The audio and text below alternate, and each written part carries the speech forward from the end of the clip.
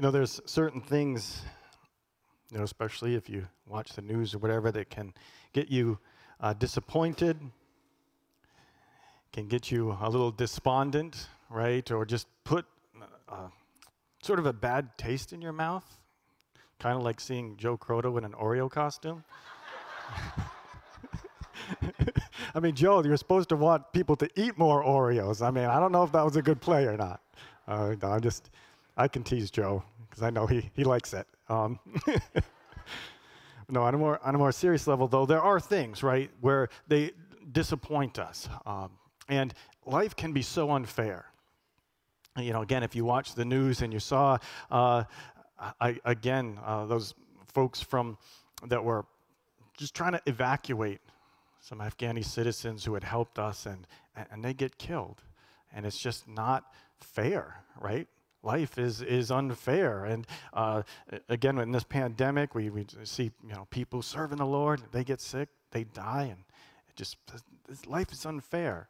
And it can cause us to be disappointed, especially if we start to think and get a little mixed up and say, life is unfair, God is powerful, and then we start to think, well, maybe God's unfair. We start to think that, our disappointment starts to overshadow our hope, even if we're Christians. And when that happens, we, again, start to walk in the shadows instead of walking in the light of Christ. And so as we look today, we're finishing up our series on encountering Jesus, where we've been looking in the Gospel of Luke at the various incidents where Jesus would encounter someone and really change their perspective, change their life. And then we're looking and saying, all right, well, how can that inform how we encounter Jesus today? And so we actually go towards the end, right? End of Luke. So Luke chapter 24. And by the way, I had mentioned this earlier, but we've been hitting different episodes in Luke, but if you want to go through the Gospel of Luke in a more thorough way, again, Mickey is on Wednesday is starting a study, and it's going through the whole Gospel of Luke, and that's Wednesdays at 12. That's not Wednesday night, that's a Wednesday afternoon study, if you want to look in it more. And we come to this point where we see Jesus encounter two disciples who were disappointed. Two disciples who were becoming despondent after the crucifixion. They just saw the one they had followed crucified and tortured, and they were walking along the way. And let's see what happens. So this is Luke chapter 24, starting in verse 13.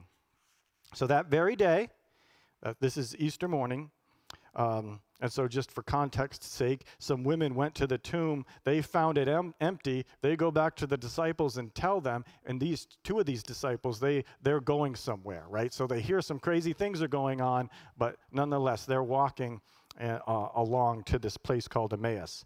So verse 13, that very day, two of them were going to a village named Emmaus, about 7 miles from Jerusalem. And they were talking with each other about all the things that had happened. And while they were talking and discussing together, Jesus himself drew near and went with them. But their eyes were kept from recognizing him. And he said to them, "What is this conversation that you are holding with each other as you walk?" And they stood still, looking sad. Then one of them, named Clopas, answered him, "Are you the only visitor to Jerusalem who does not know the things that have happened in these days?" And he said to them, "What things?" And they said to him, "Concerning Jesus of Nazareth, a man who was a prophet, mighty in deed and word before God and all the people, and how our chief priests and rulers delivered him up to be condemned to death and crucified him. But we had hoped that he was the one to redeem Israel. Yes, and besides all this, this is now the third day since these things happened. Moreover, some women of our company amazed us. They were at the tomb early in the morning, and when they did not find his body, they came back saying that they had seen a vision of angels who said that he was alive. Some of those who were with us went to the tomb and found it just as the women had said, but him they did not see." So interesting. I'm going to stop there. We'll continue reading in a moment. It's interesting. These two men, one of them is named Clopas, the other one, I don't know. They don't give his name, but they're walking along to Emmaus, and Jesus comes alongside and starts walking with them, But it says their eyes are kept from, so they don't recognize Jesus. Now, why? Well, it doesn't say, did God sort of make sure they didn't recognize, or did they just not recognize him because they weren't expecting him to be alive? After all, they saw him be crucified. But for whatever reason, they don't recognize Jesus as he walks along with them. And it's interesting. Jesus comes and kind of says, hey, what's going on, guys? And they're like, haven't you heard? And they start, verse 17 says, they stood still. As they started to tell about what happened, it says, they stood still looking sad.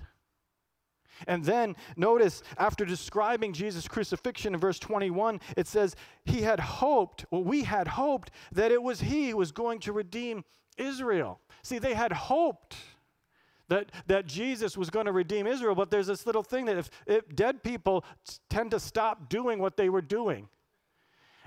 And so they're full of disappointment. They said, no, this is what we had hoped, but obviously that's not going to happen. They felt disappointed. And even though they knew, well, some weird things are going on, these women saw the empty tomb, some of our peeps, they saw the empty tomb, but nonetheless, any hope that they had, because they had hoped he'd redeem Israel, any hope that they had was overshadowed by disappointment. By disappointment. They had hoped that the one they were following would redeem Israel. And maybe that's some of you here today or watching online. You're feeling disappointment for whatever reason. You had hoped. Yeah, you still understand that Jesus was this great teacher, but perhaps you had hoped he was going to redeem your child, and your child is still not walking with the Lord.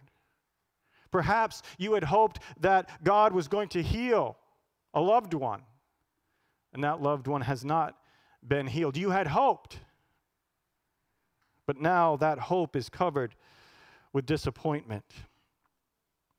And again, as a pastor, I have seen so many folks who have started in the hope of Christ, but then their disappointment overshadows that hope. And some of them no longer follow Jesus. Some of them were walking with Jesus, but they no longer recognize him. Or maybe that's someone here today. But what if? What if, like these two disciples walking on the road to Emmaus, that Jesus is walking with you, that the Spirit is with you, but you just don't happen to recognize it? I mean, these guys walked with the flesh and blood Jesus for 3 years, and they don't recognize it. Could it be that Jesus is walking with us? Perhaps he is present now, but do you recognize him? The ones on the road did not. And what's interesting is Jesus, in our next section, as we now start on verse 25, Jesus, he opens their eyes. He almost says, listen, you don't understand what God has done, and therefore you don't recognize what he is doing right now. And perhaps that's some of us right now. That we really don't recognize what God has done, and therefore when Jesus walks with us, we don't see it. That's what Jesus says when he calls out these two in verse 25. So, verse 25, and Jesus said to them, O foolish ones, and slow of heart to believe all that the prophets have spoken. Was it not necessary that the Christ should suffer these things and enter into his glory? And beginning with Moses and all the prophets, Jesus interpreted to them in all the scriptures, the things concerning himself. So they drew near to the village which they were going, and Jesus acted as if he were going farther, but they urged him strongly, saying, Stay with us, for it's towards evening, and the day is now far spent. So he went in to stay with them. What's interesting here is, so Jesus, he calls them out a bit and says, listen, you're just talking about this Jesus fella dying, and now, therefore, you had hope, but now you seem to have lost hope. And he opens up the scriptures to them. You see, one of the things that happens when we're disappointed, especially if it's personal, right? Especially if there's a personal disappointment where we really had hoped that God would intervene in a certain way, and we don't see that, especially when it's personal, right? We can get so wrapped up in those things that we forget what God has done. Our perspective becomes trapped in our situation. And so Jesus, he opens the scriptures to them. He starts to explain, hey, wait, get your eyes off the circumstances and onto God's word, onto God's plan. And it changes their perspective. It changes their perspective because that's the problem. Our perspective can be so small. It can, and really we can't help it, right? I mean, we're small. We can't be everywhere at once. We only have a certain amount of circumstances, a certain amount of experiences. And so even when we expand our mind, even when we travel the world, our perspective is still so small. And so Jesus, as he's going alongside them and they're not seeing him or whatever, he opens the scriptures to them.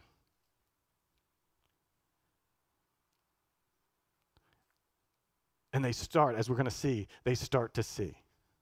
And so maybe that's some of us here today, is that our perspective is so trapped, it's so small. And so that as our disappointment is overshadowing our hope, that what we really need is to go back to what God has already done, what God has revealed in his scriptures, his plan. So that then we start to see things in a new way. Then we start to see that our hope is bigger than our circumstances. And that's what Jesus does for these two guys. Now, I say this, but I'm assuming a couple things that aren't very popular in our culture.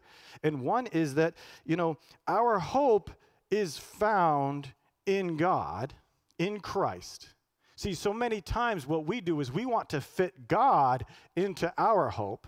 But no, our hope fits into him. That's where we find our hope. That's where we find our plan and purpose, when we find ourselves in Christ. So many times, religious folks, what they try to do is they try to get Christ, they try to get God to fit into their lives. No, that's the opposite. The right way is how do we find our purpose, find our greater perspective in God, not the other way around. And the other thing I'm assuming, and I'm assuming it because Jesus assumed it, is that Scripture is God's divine revelation. That this isn't just some storybook a few dudes got together and wrote, but that this is God, through the Holy Spirit, speaking to human prophets and authors to reveal his plan and his purposes for the world. And I'm assuming that because, Jesus assumed that, right? He opens the Scriptures to them, and he wants them to see everything that's in it. And so that's why I say, if you want to open your perspective, if you want to receive all that God has for you in his plan, you need to open the scriptures. Don't just look at your circumstances. Don't just look at the things around you, because then you will be disappointed. You will be despondent, because things in life can be unfair. Things in life can be disappointing. But if we get up out of ourselves, we start to see our hope in God. All right, let's continue reading. So now we're on verse 30. So Jesus, he goes in to stay with them, right? And it says in verse 30, when Jesus was at the table with them, he took the bread and blessed it and broke it and gave it to them. And their eyes were opened and they recognized him, and he vanished from their sight. Then they said to each other, did not our hearts burn within us while he talked to us on the road, while he opened to us the scriptures? And they rose that same hour and returned to Jerusalem, and they found the 11 and those who were with them gathered together, saying, the Lord has risen indeed and has appeared to Simon. Then they told what had happened on the road and how he was made known to them in the breaking of the bread. So interesting here how they finally recognize him. And it says when he broke the bread. So how did that happen? Was it because when he broke the bread, some authors say that when he broke the bread, they could actually see the nail marks on his wrists? Or maybe just in the manner because they had eaten with him so much, or God just decided to open their eyes. But whatever happened, their eyes were opened to who he really was. It all came together. And any sort of last vestige of unbelief or who is this, it goes away as Jesus recognized. And their hope, right? They had hoped he would redeem Israel. Now, and they were disappointed, but now they see, wait a minute, my hope is alive. Our hope is alive. And so they run back to Jerusalem and tell everyone what they saw. And meanwhile, they're saying, oh yeah, well, you guys must have seen Jesus on the road. Well, Jesus appeared to Simon Peter as well. And they just start talking about that. But look at verse 32. When Jesus goes away, it says, they said to one another, were not our hearts burning within us while he was speaking to us on the road and while he was explaining the scripture to us? Jesus' words, they had a weight to them. They had something in them that was not just of human origin. And maybe that's some of you here today, where when the scripture is read, or maybe as we're reading this scripture now, there's something within you that burns inside you, and you know that this is more than just the word of people, that this is Jesus Christ raised from the dead. Our hope is alive. Amen? Give him a praise offering because he lives. So sometimes, right, we gather as a church. One of the reasons that we gather is because we trust that our hope is alive, and that when we gather in the name of Jesus, he is here in our midst, that he still lives, and in the person of the Holy Spirit, he can fill this place. He can change our lives today.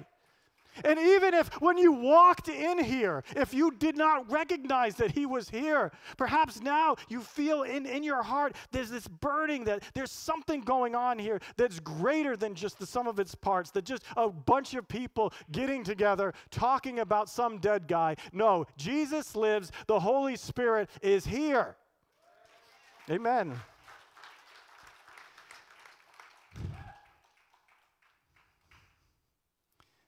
That aha moment.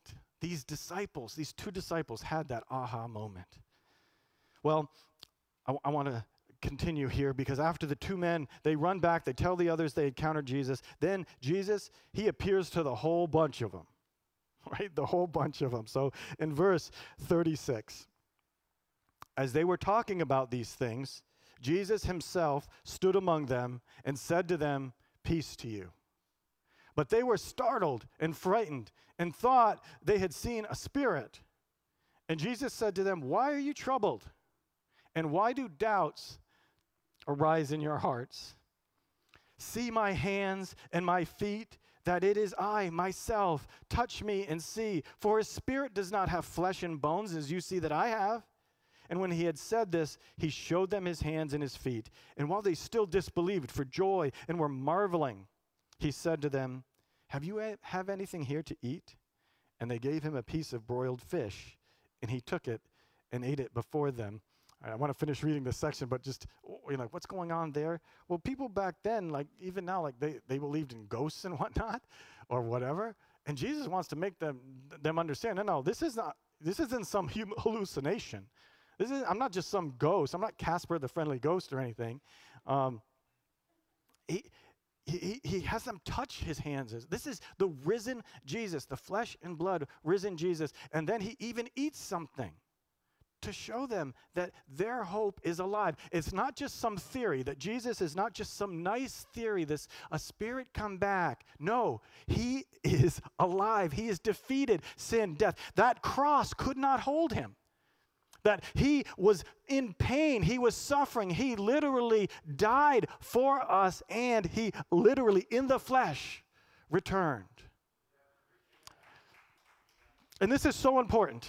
This is so important because when we go into difficulties, when we go into suffering, when we're disappointed because the unfairness of life is bearing down on us, and there was nothing more unfair than the King of Glory, the innocent, perfect Son of God, being tortured on a Roman cross. There was nothing more unjust than that. But God had the last word. God has the last word. Because Jesus rose from the dead, and there he is in the flesh. He says, give me something to eat. He eats it, and it shows that their hope is alive. Their hope is alive. Now, let me continue reading. Then Jesus said to them, "These are my words that I spoke to you while I was still with you, that everything written about me in the law of Moses and the prophets and the Psalms must be fulfilled." Then he opened their minds to understand the scriptures and said to them, "Thus it is written, that the Christ should suffer and on the third day rise from the dead, and that repentance for the forgiveness of sins should be proclaimed in his name to all nations, beginning from Jerusalem. You are witnesses of these things. And behold, I am sending the promise of my Father upon you, but stay in the city until you're clothed with power from on high." And he led them out as far as Bethany, and lifting up his hands, he blessed them. And while he blessed them, he parted from them and was carried up into heaven. And they worshiped him and returned to Jerusalem with great joy, and they were continually in the temple, blessing God. Amen. Amen. So again, it is so important to understand that, and Jesus, he opens again the scriptures to them, right? He had just did it with those two, but he's like, well, just in case these two don't tell you what I told them, he opens the scriptures again to them to show that whatever they thought, whatever disappointment they were going through, that this was not outside God's plan, that this was not outside God's control. And yet, God took the unfairness, the injustice of life, and he's turning it into triumph, not just for Jesus, but to anyone who would call upon his name. And that's why he said, hey, this message, I'm telling you, it's written in the scripture, and now this message, I want it to go out. It's going to start with you, and then you're going to tell it. Start in Jerusalem and go tell it everywhere. And you're not going to be alone. That Jesus is going to go with them in the person of the Holy Spirit. Right now, Chris Raker teaches some theology courses, and so he could probably tell us some good things about how, each person of the Trinity is involved in every one of the other operations. But let's just say that Jesus in the person of the Holy Spirit, right, is going to go with them. They receive power on Pentecost to go tell this message that this is not the end. That the unfairness of life, the injustice is not the end. It does not have the last word, that God has the last word, and he's bringing redemption. In his book, Disappointment with God, Philip Yancey, I don't know if you've ever read any books by him, kind of looks like Bob Ross, which is one of the reasons I appreciate him. But he interviews, for this book, Disappointment with God, he goes and he interviews several people whose disappointments with God, so things happened to them that they prayed and something didn't happen, or just they were disappointed with the church, they were just disappointed with God, and so he interviews them all, and why they left the faith because of their disappointment with God. People who stopped seeing Jesus walking with them, saying, no, God's not here. And one of the things that he found was that a lot of them, it was made worse by fluff. What do I mean by that? Is that, as they were struggling with disappointments and with life, but then also with God, that, certain preachers or TV preachers would just try to hype them up, right? Like, turn your scars into stars and all of this stuff.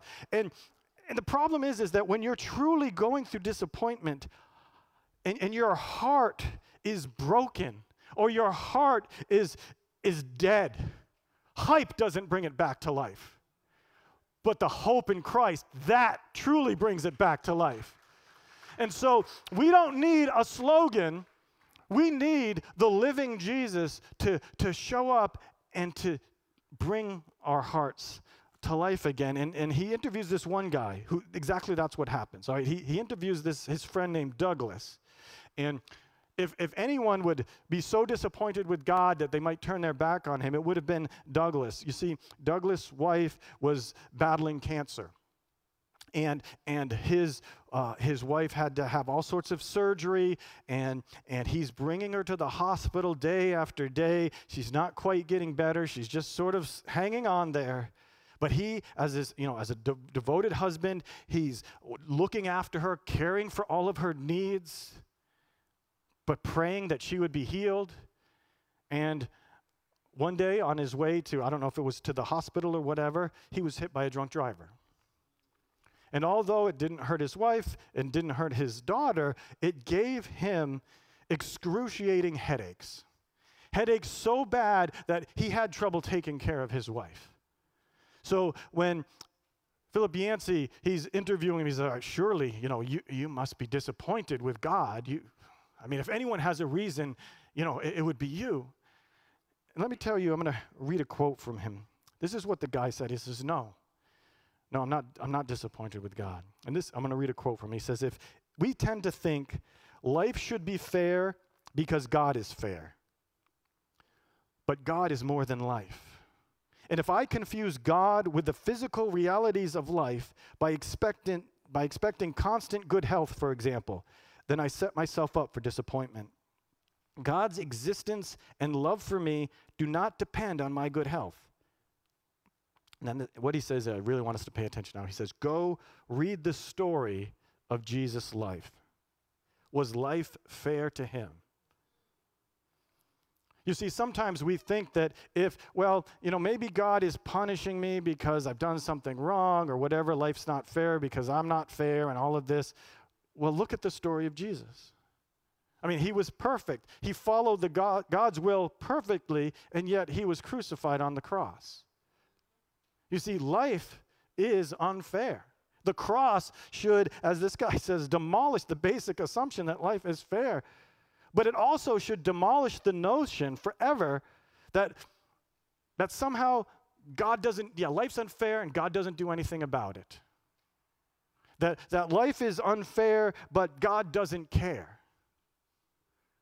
Because on the cross, Jesus suffered the greatest unfairness that was ever there, the biggest injustice that the world could muster.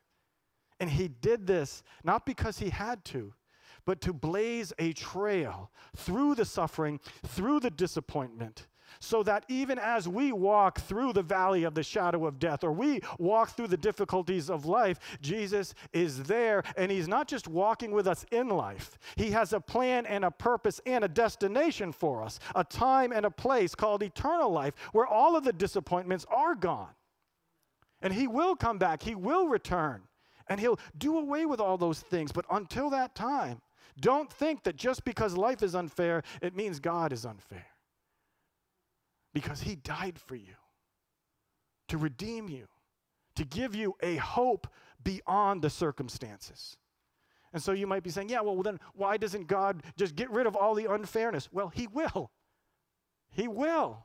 But I'm so thankful that he's waited. Why? Because otherwise he'd have to do away with me. Because I've got sin. I'm not just a victim of injustice and unfairness. Sometimes I've perpetuated it.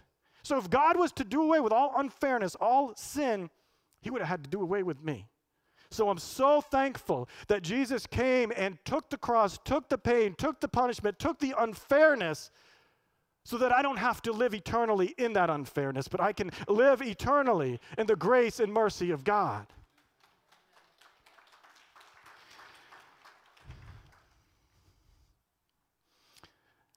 And so if you're here today, and we've all gone through disappointments in life, and maybe right now you are struggling with something, and you're wondering, where's God? Where's God in this? Where's Jesus now?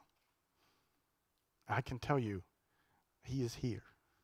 That Jesus in the person of the Holy Spirit, he is here, and that burning that perhaps you feel in your heart, and that's not yesterday's pizza. That's the Holy Spirit saying, turn to this Jesus. He wants to open your eyes. And that's the message, right? This message I just gave, it's not something I made up, right? It's something I found in the Scriptures. The Scriptures tell us this. And so whether you're here or you're watching online, again, don't let that still small voice just go away. Your hope is alive. He's been alive. And perhaps he's right here now with you, wanting to call you home to himself, wanting you to have a new life, a new hope that doesn't die with your circumstances, that's not based on your circumstances. And so if that's you, just say yes. As we pray and we sing the final song, just say, God, open my eyes. Let me see as we sing this song, let me see you for who you really are. Take me up out of my perspective and into your plan. Open up the scriptures when you get home and ask him to reveal to you all that he has for you. Let's pray. Heavenly Father, we come before you and we do ask that. Lord Jesus, we acknowledge that you are present among us, not because of our goodness or anything, but because that's what you do, God. You walk alongside your people. And Lord, we ask your forgiveness for the ways that we have not seen your work in our lives. We ask your forgiveness for the ways we haven't seen your plan in the past.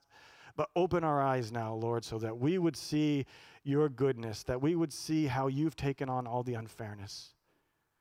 And God, I pray that if there's any here or online who are struggling and trapped in their circumstances where they feel their hope is being overshadowed by their disappointment, God, would you let your living hope just shine through them in Christ Jesus? Do that in us and through us today. So, Lord, we can continue to praise you no matter what's going on in this world. We thank you in Jesus' name. Amen.